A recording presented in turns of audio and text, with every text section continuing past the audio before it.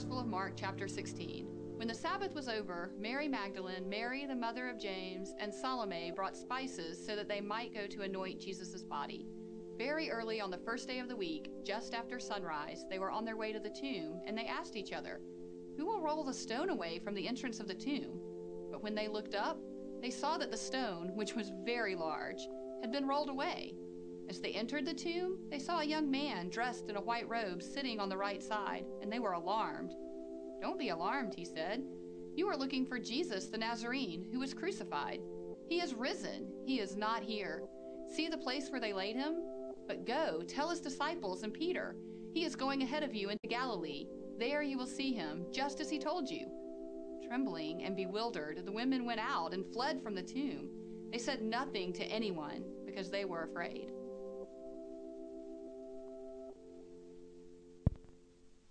Well, happy Easter, everybody. My name is Ed, and I'm so glad you decided to be with us today. I'm one of the pastors at Community Christian, and we're just honored you came out. Particularly if you're a person that doesn't normally do church or you don't know a lot about the Bible, I just want to point out to you that what you just had read to you is not the normal Easter scripture that we read. In fact, of all the four accounts of Jesus' life, this one, that fix that or you're just going to go nuts. This account that is included in the Gospel of Mark, it's the least read by Christians on Easter because of the way it ends. In fact, if you have your copy of the Scriptures with you, you'll notice that it tells us that the Gospel of Mark, we believe, probably ended with that line. But everything that we read appears to be normal. It just ends a little bit different. But you start with, if you weren't really paying attention, there's Jesus' body. They go to the grave. They're going plan to anoint it. They don't know how the stone's going to be rolled away. But when they get there, it is. And then they find there's no body. There's a conversation with an angel who tells them he's risen. He's not here.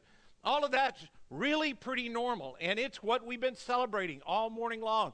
It's why we come together every Sunday to celebrate. Because Jesus resurrected on Sunday.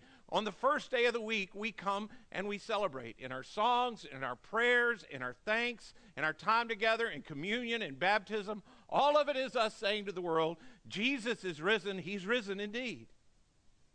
But you can't forget that for the very first people who experienced the resurrection of Jesus, they didn't know what to make of it.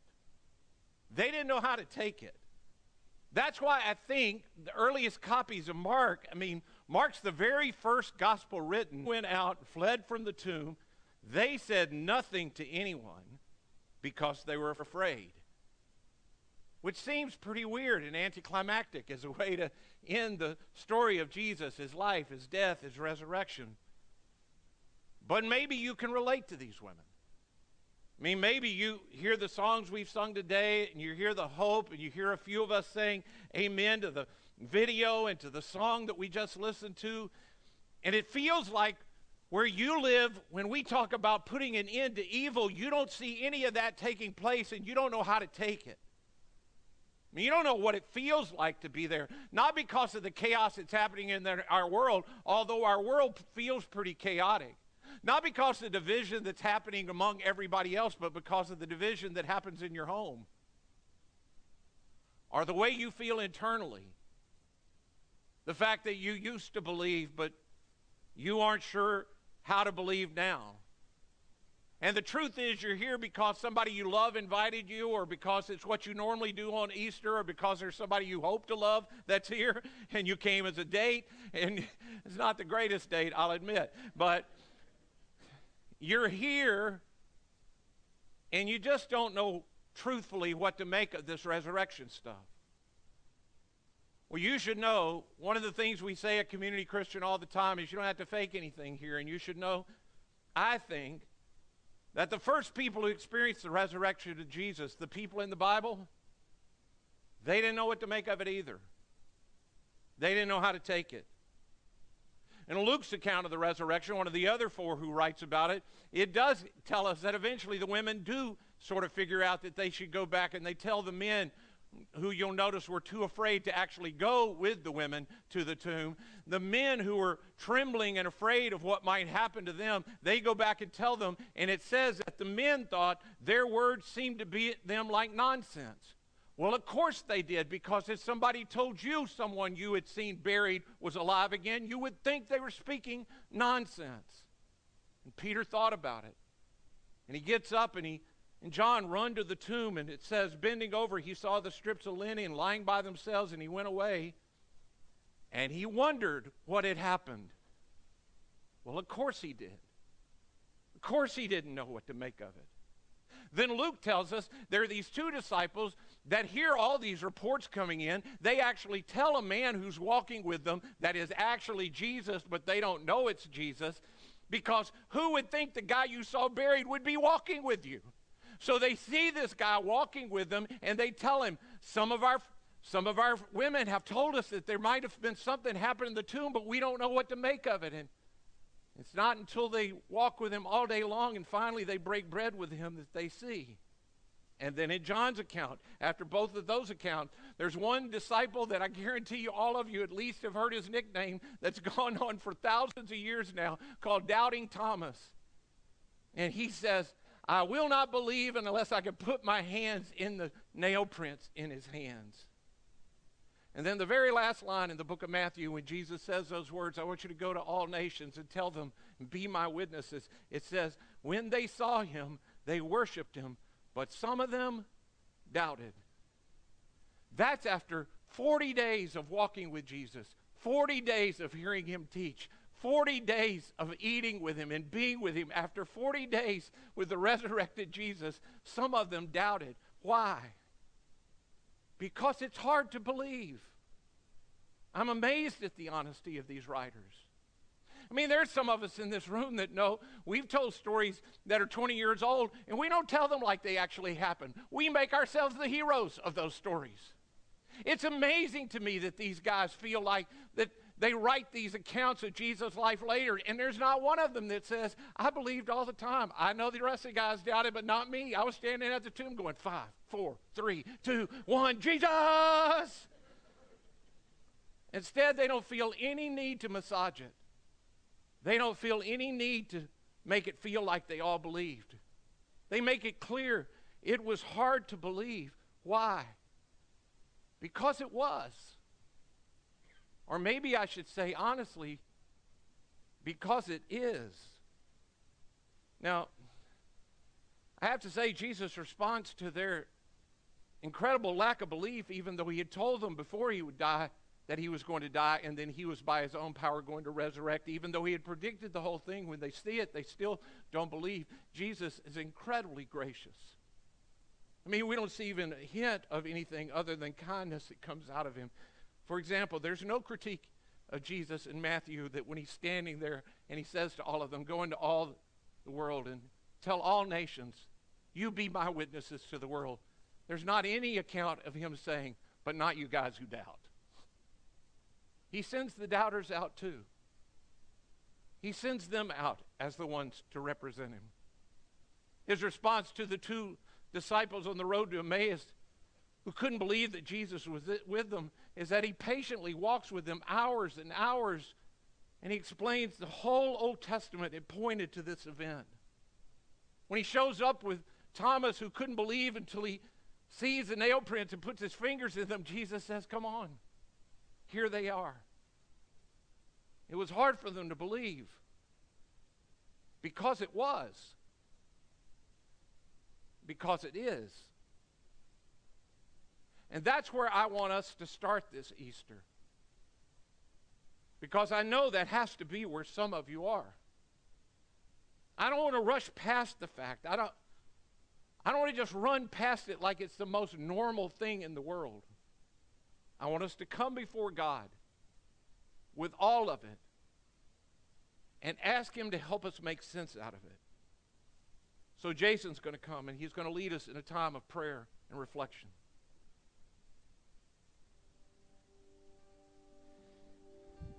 Well, like Ed just said, we just want to acknowledge today that it can be a struggle for all of us at times to believe or to just trust in the power of this resurrection thing. Whether that for you is because you're just honestly not sure what you believe about God, or maybe you just have some questions, or you're just not sure about the evidence for a bodily resurrection, right? Or maybe it's true that you would say, I believe that Jesus is risen, but if you're honest, you would say, I still struggle to trust that he can bring me this new life you're talking about, that he can run my life. I struggle to trust him. Maybe you follow Jesus, and today, if you're honest, you are struggling with a situation in your life, or maybe a sin, or it's a broken relationship, something that causes you fear, disappointment, or hurt. And maybe you're struggling to trust that Jesus will bring that power of the resurrection to bear in your life. I want to say this real clearly, especially if you're new and you don't know this about our community. It's okay to not be okay here. It's okay to struggle with belief. It's okay to not have it all figured out. You don't ever have to fake anything about who you are. You don't ever have to fake about anything that's going on in your life. You can have your questions and bring your doubts and your frustrations and your hurts. They are not too big for our God. They are not a barrier in this place between you and God. And so we want to give you some time right now to just be honest with him about where it is that you're struggling to trust in the power of his resurrection. And so in a moment, I'm just going to give you 1 minute of quiet. And in that minute, I want to invite you to talk to God about all that. And to get us ready to do that, I want us to say out loud the words that one father came to Jesus and said when he was asking Jesus to bring new life to his son who was tormented by a demon. He said, I do believe, Jesus, but help me overcome my unbelief. Maybe you're not even sure you believe anything at all. You can tell that to him. You can be honest with God. Say, God, if you're real, would you help my unbelief? Or if you're in the midst of a circumstance where you're struggling to trust Jesus, would you also just say that? God, help me overcome my unbelief, because I believe God wants to answer that prayer. So, if you feel comfortable, I'm going to read some words of Scripture together. And when you see us get to the words in bold, I'm going to invite you to read the words in bold out loud with me. Jesus said, everything is possible for one who believes. And immediately the boy's father exclaimed, I do believe. Help me overcome my unbelief. Now let's take a moment, have a conversation with God about where it is that you need to trust his resurrection power.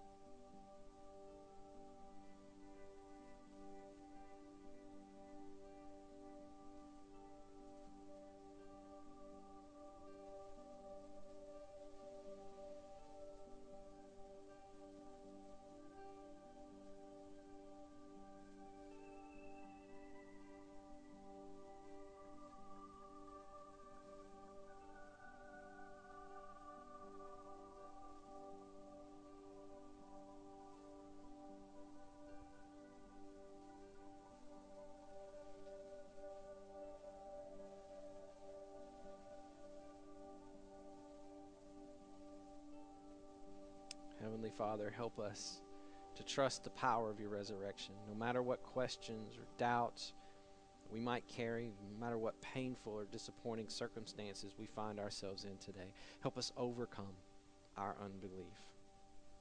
Bring your power to bear in our lives so that we may praise your holy name. In the name of Jesus we pray.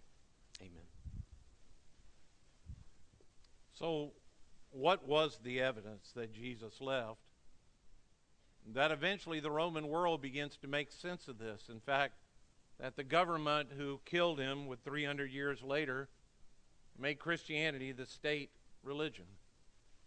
What was the evidence that convinced them? Because, of course, they knew, like we know, that dead people don't come alive.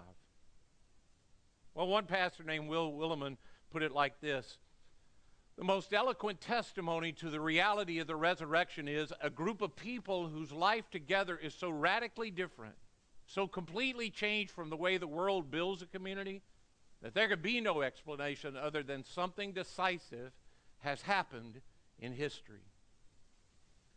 In other words, the greatest evidence that Jesus left, well, it was us. It's the church. Think about it. When Jesus was resurrected, and people don't often think about this, but Jesus doesn't go back to drawing crowds. He doesn't try to go out and preach another great sermon that thousands of people come. He doesn't feed people anymore. He doesn't do what I know I would have done. He doesn't go to Pilate, who executed him, and go, I'm back. He doesn't go to the priest who lied about him and rigged up this trial and said that he had done all the things that he didn't do and show them to scare them of what's going to happen. He doesn't try to give any kind of irrefutable proof. What he says is to a group of doubting people, you will be my witness. You will be the witness of what I've done in the world. Your life together will become the witness that the world won't be able to deny. And over the next few years, as they began to live it out, as the world began to see what the church would become, they were so unbelievably changed from the culture that was around them that the only explanation the Roman government and the surrounding nations around them could come up with was, in fact, that the Jesus they believed in was, in fact, raised from the dead because they could see Jesus living in them. You see, it was really hard for the disciples to believe, because it's hard to believe. The only way they began to believe was they saw the life of Jesus in the church. And once the world began to see that Jesus was alive in his church, the world began to change. I just want you to think with me for just a few moments, and there are many things that I could list. In fact, I could talk for a long time about this. Books have been written about this, about the things that you just take for granted in the 21st century, that you count as just common sense, that everybody just believes in. And they are just sort of bedrock kind of truths in our world. Like the idea of, can't we all just get to a place where we let our differences go and get along? Why do we have to be divided? Well, that idea that people could be the brotherhood of man, it had never existed before the community of people known as the Jesus followers of the church. A Jesus follower named Paul would be the first person to ever write anything inspired by his leader, Jesus. He would write in the New Testament. There is no Greek nor Jew, so there are no ethnicities that matter. There's neither circumcised or uncircumcised. There's no barbarian, Scythian, or slave or free. Those divisions you see in the world do not matter. But in Christ is all and in all. Therefore, as God's chosen people, holy and dearly loved, you clothe yourself with compassion, kindness, humility, gentleness, and patience. He's not making up an idea to try to get people to do it. He's writing from memory what he sees in the churches that are started all over Asia Minor. Paul's just describing what the church community looked like every week when he would go.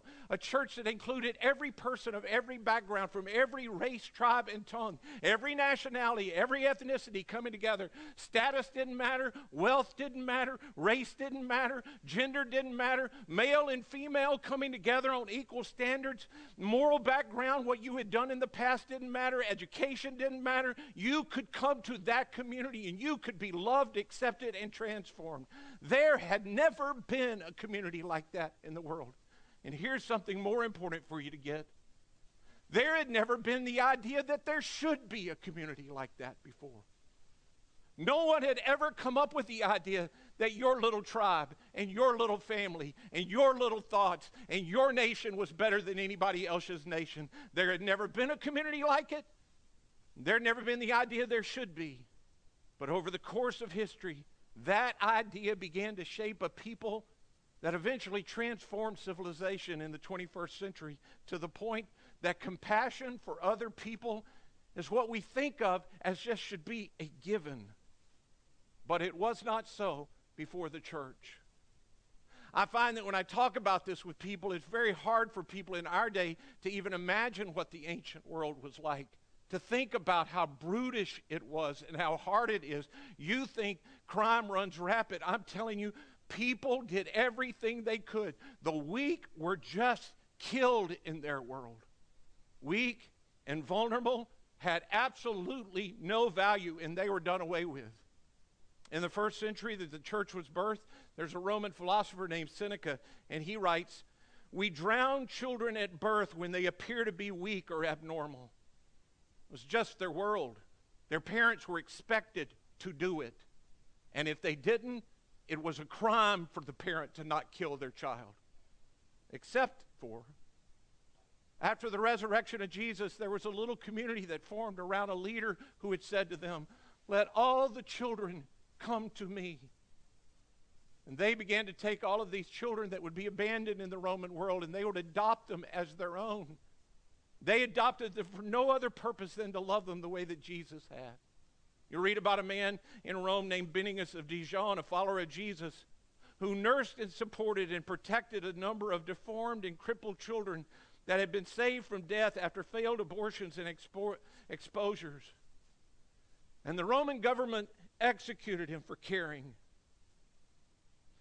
Widows in their day, if your husband died, you could be put in prison to have the audacity for having outlived your husband.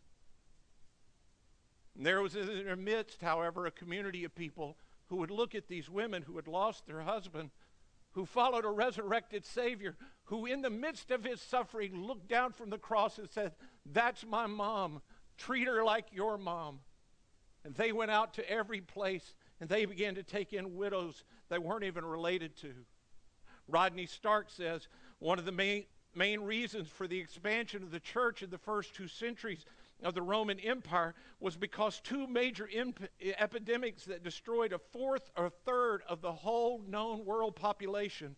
But while that was happening, and people were throwing the sick into the streets as they left the cities, folks in this strange little community called the church would move into the cities and bring the dying and the sick at the risk of their own health, because they said their Savior touched lepers and healed the sick and raised people from the dead. And then that movement grew to the 4th century, where essentially the first hospital that had ever been known in the world. Think about that, a world that doesn't know when you care for the sick. The first hospital for prolonged care of sick people was developed by a follower of Jesus. You may have heard his name. He's named St. Benedict. By the 6th century, every monastery that was started had attached to it a hospital. And from that small community, the idea of compassion for people who were sick and dying and the vulnerable grew to the point that a convention had to be held in Geneva. And the organization would be started to alleviate the suffering of people around the world. And they chose as their symbol a large cross on a white flag background, and they became known as the Red Cross. I'm not trying to say here today that compassion would have never come into our world. I'm saying that before the movement of Jesus, it was not in our world. It did not exist in our world.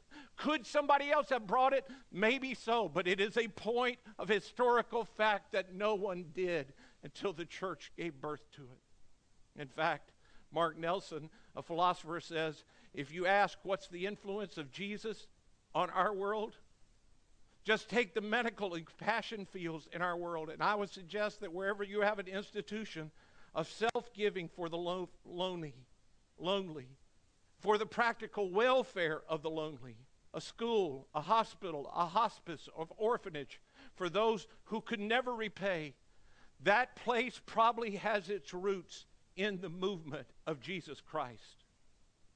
Because even though it might be hard to believe that a man could be raised from the dead, it is impossible to deny the changes that have come from the community that says that's what drives them. Well, you don't have to even look at history. Jesus continues to change individual lives. You are looking at one talking to you now. Ordinary men and women who would say their life was destroyed, and at the point of death that he is resurrected and brought back to life. There are people sitting all around you who have found the changing power of Jesus Christ by trusting their life to the resurrecting Jesus. And I grew up going to a church, I think from about the time I was 5 until I left for college, the same church, the same community of people. When I went to college, I left for college when I was 18, and I moved to a different state. And I left church in Nebraska, and I went to college. And I had zero interest in finding a church. My mom would ask me all the time how it was going, if I had found a church. I think I went once or twice too. And then I met my husband, who lived in Georgia, and I moved to Georgia. And we actually met because my mom met his family at her church. So I always say we're every mother's dream, that you can actually set your children up. We talked about it, and we talked about trying new churches. We talked about, well, let's see if we can find a place that we both feel like is the right church and community for us. Ben worked with somebody who attended CCC, and so she had talked about it. So Ben said, well, there's this one church that I've heard about. Let's take a look at the website. We decided we would attend the Madras campus. The people were so friendly. And they really felt like they were trying to get to know us. From the first person we met to the last person we talked to, they really, it was really genuine. And so we were gone the following week, and we came back the next week to the same church, and the guy at the door, Ted, he remembered our name. And I remember turning to Ben and saying, that's impressive.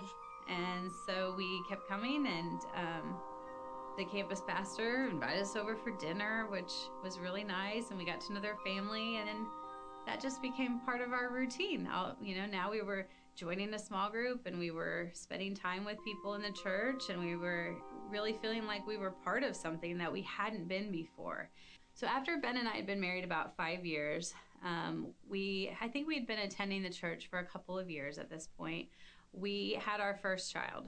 So Henry was born, and when he was 6 days old, we got a call from the doctor that said that he had a rare genetic condition and that we needed to go to the geneticist the first thing the next morning. The day that we went to the geneticist, our friends from church just surrounded us. When we got home that day, a couple people showed up at our door, and they were just there. And I opened the door. I don't want to cry on this. Dawn said to me, you can be mad at God. And nobody had ever said that to me before. Nobody had ever said, it's okay to be mad at God. And it was the most freeing thing to hear, because I was so mad at him. And I, for days had been thinking, I'm overwhelmed, God, help me here. And then we get this diagnosis, and it's terrifying, and I can't make sense of it. Why is it my baby that you're, deciding has to have this, have something that they have to deal with? And people picked us up, picked Ben up, picked me up. We had 3 women in my small group rotated, spending the night at our house and taking care of the baby every 3rd night so I could sleep. I wanted to run away from everybody, and nobody would let me. And at the time, I didn't think it was awesome, because I really did. I wanted to just retreat and stay at my house and be sad about what was going on and live in this fear that we had. But people didn't let us. And so we had been serving in our church, and I had been leading a small group. And so after about a month, our friends started saying, when are you going to serve? And when are you going to have your small group? Is your small group going to start meeting again? And not really even asking me so much as saying, okay, it's time. We had people kind of pushing us along each and every step of the way, which I needed, because without that, I wasn't going anywhere. I was going to stay in my house, and I was going to do my work for work, and that was going to be it. A few years later, we had Jasper, and at that point, I was nervous because Jasper also potentially was going to have the same thing that Henry had. And when he was born, sure enough, he did. And he was in the hospital for a couple of days. And when he was 6 days old, he actually came to church with me, and I served that morning, and I brought my newborn baby. And I don't say that to say, ooh, I served that morning right after I had a baby. I say it because I wouldn't have if those people weren't saying, don't let yourself go back to that fear. And so I didn't, and I just kept pushing forward. And there were moments where I wanted to just retreat again, but I had all these people saying, don't. Keep pushing forward. And I wouldn't have done that if there weren't people saying that to me all along the way. And so through all of that, I just became incredibly aware of how God uses his community and how he uses people to talk to us and to guide us and to show us that we're not supposed to do this by ourselves. We're not intended to do life alone. I think a lot about what Ed said, point your feet towards Jesus and walk. And then I think about the 15 people behind me going, we're going to make sure you're still going this direction, because it's really easy to stop. It's really easy to get wrapped up in your own fear and things that are going on. So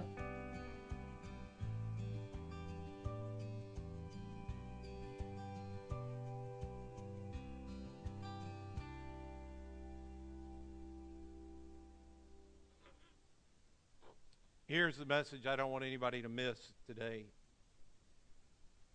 particularly for those of you who consider you're part of the church. We're 2,000 years removed from Easter, from that first day Jesus resurrected.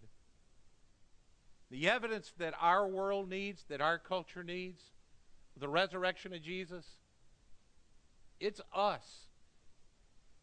We are the evidence our culture needs.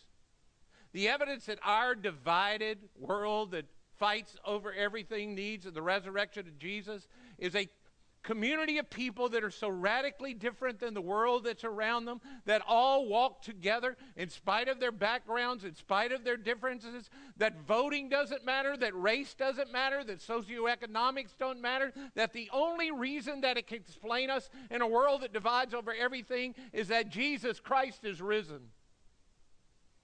The evidence that people need is people that intentionally gather together Sunday after Sunday after Sunday, because Sunday is the day that Jesus rose from the dead. The evidence that people need is a group of people who sing songs of joy while the rest of the world is afraid and anxious of everything. The evidence that we need is a group of people who are grateful and content with what they have from the hand of a loving Savior, when everybody else in the richest culture the world has ever known is complaining they don't have more. The evidence that we need is people who are kind. The evidence that we need is people who are generous. The evidence that people need is people who can love the unloved and care for the uncared for and serve the unserved. The evidence that people need is people who don't hold grudges and can forgive the hurts that have been done to them and can move on and love people who are in the same place that they were without reservation. The evidence that people need in our world is people who look like Jesus, because the life of Jesus has been resurrected in them. And if you're here today and you're not sure what you believe, I get it. And I'm so grateful you came and gave us a chance to witness the resurrection to you, because Jesus is alive and he's alive in us. And I'm not talking about the sermon or a song. I'm not talking about a video. I'm talking about the gathering of the saints that come together, that you say to yourself, something is different here. I don't know what. I'll tell you what it is. It's Jesus. He's in us. So we invite you. Would you come back? Would you decide to be a part of us? And following Jesus really isn't that complicated. It really is a decision you make to point your feet toward him and just take a step, and he will come with you. And if you need us to, we will put 15 people behind you and push you. Not because we want to push you, but because we know occasionally all of us need help. We all just need help. So that's why we end every week by saying to you, hey, would you take a next step? That's why we have a place called the Next Step Center, so you won't get confused of what you're supposed to do at the Next Step Center. It's why we invite you to a class called Next Steps, So you could decide to point your feet toward Jesus and take a next step toward him. I'd love to talk to you there. I'll be there after the service. But right now, we're going to end our time by taking the meal that Jesus provided for us to remember him. When you came in today, you received a little set of elements just like this. If you'd go ahead and find those and just hold them in your hand for just a minute. For those of us who are followers of Jesus, this is our opportunity to honor him in the way that he asked us to. If you're here and you don't know what to make of all of this, you can just set this aside and let it go by. That's perfectly okay. Nobody's going to think anything about that. But for followers of Jesus, we're going to eat this and drink this to symbolize his body and his blood that was given for us. And I'm going to ask you, if you feel comfortable doing so, if you would stand with me while we take it together. Let's go ahead and open the bottom and take out the bread and then hold it.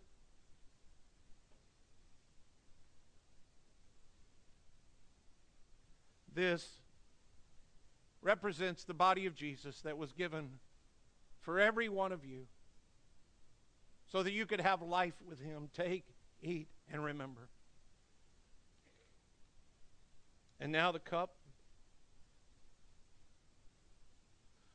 This is the blood of Jesus that he says was poured out for many. Take and remember, you have forgiveness in his name. For whenever we eat this bread and we drink this cup together, we proclaim that Christ has died, that Christ is risen, and that he is surely coming again.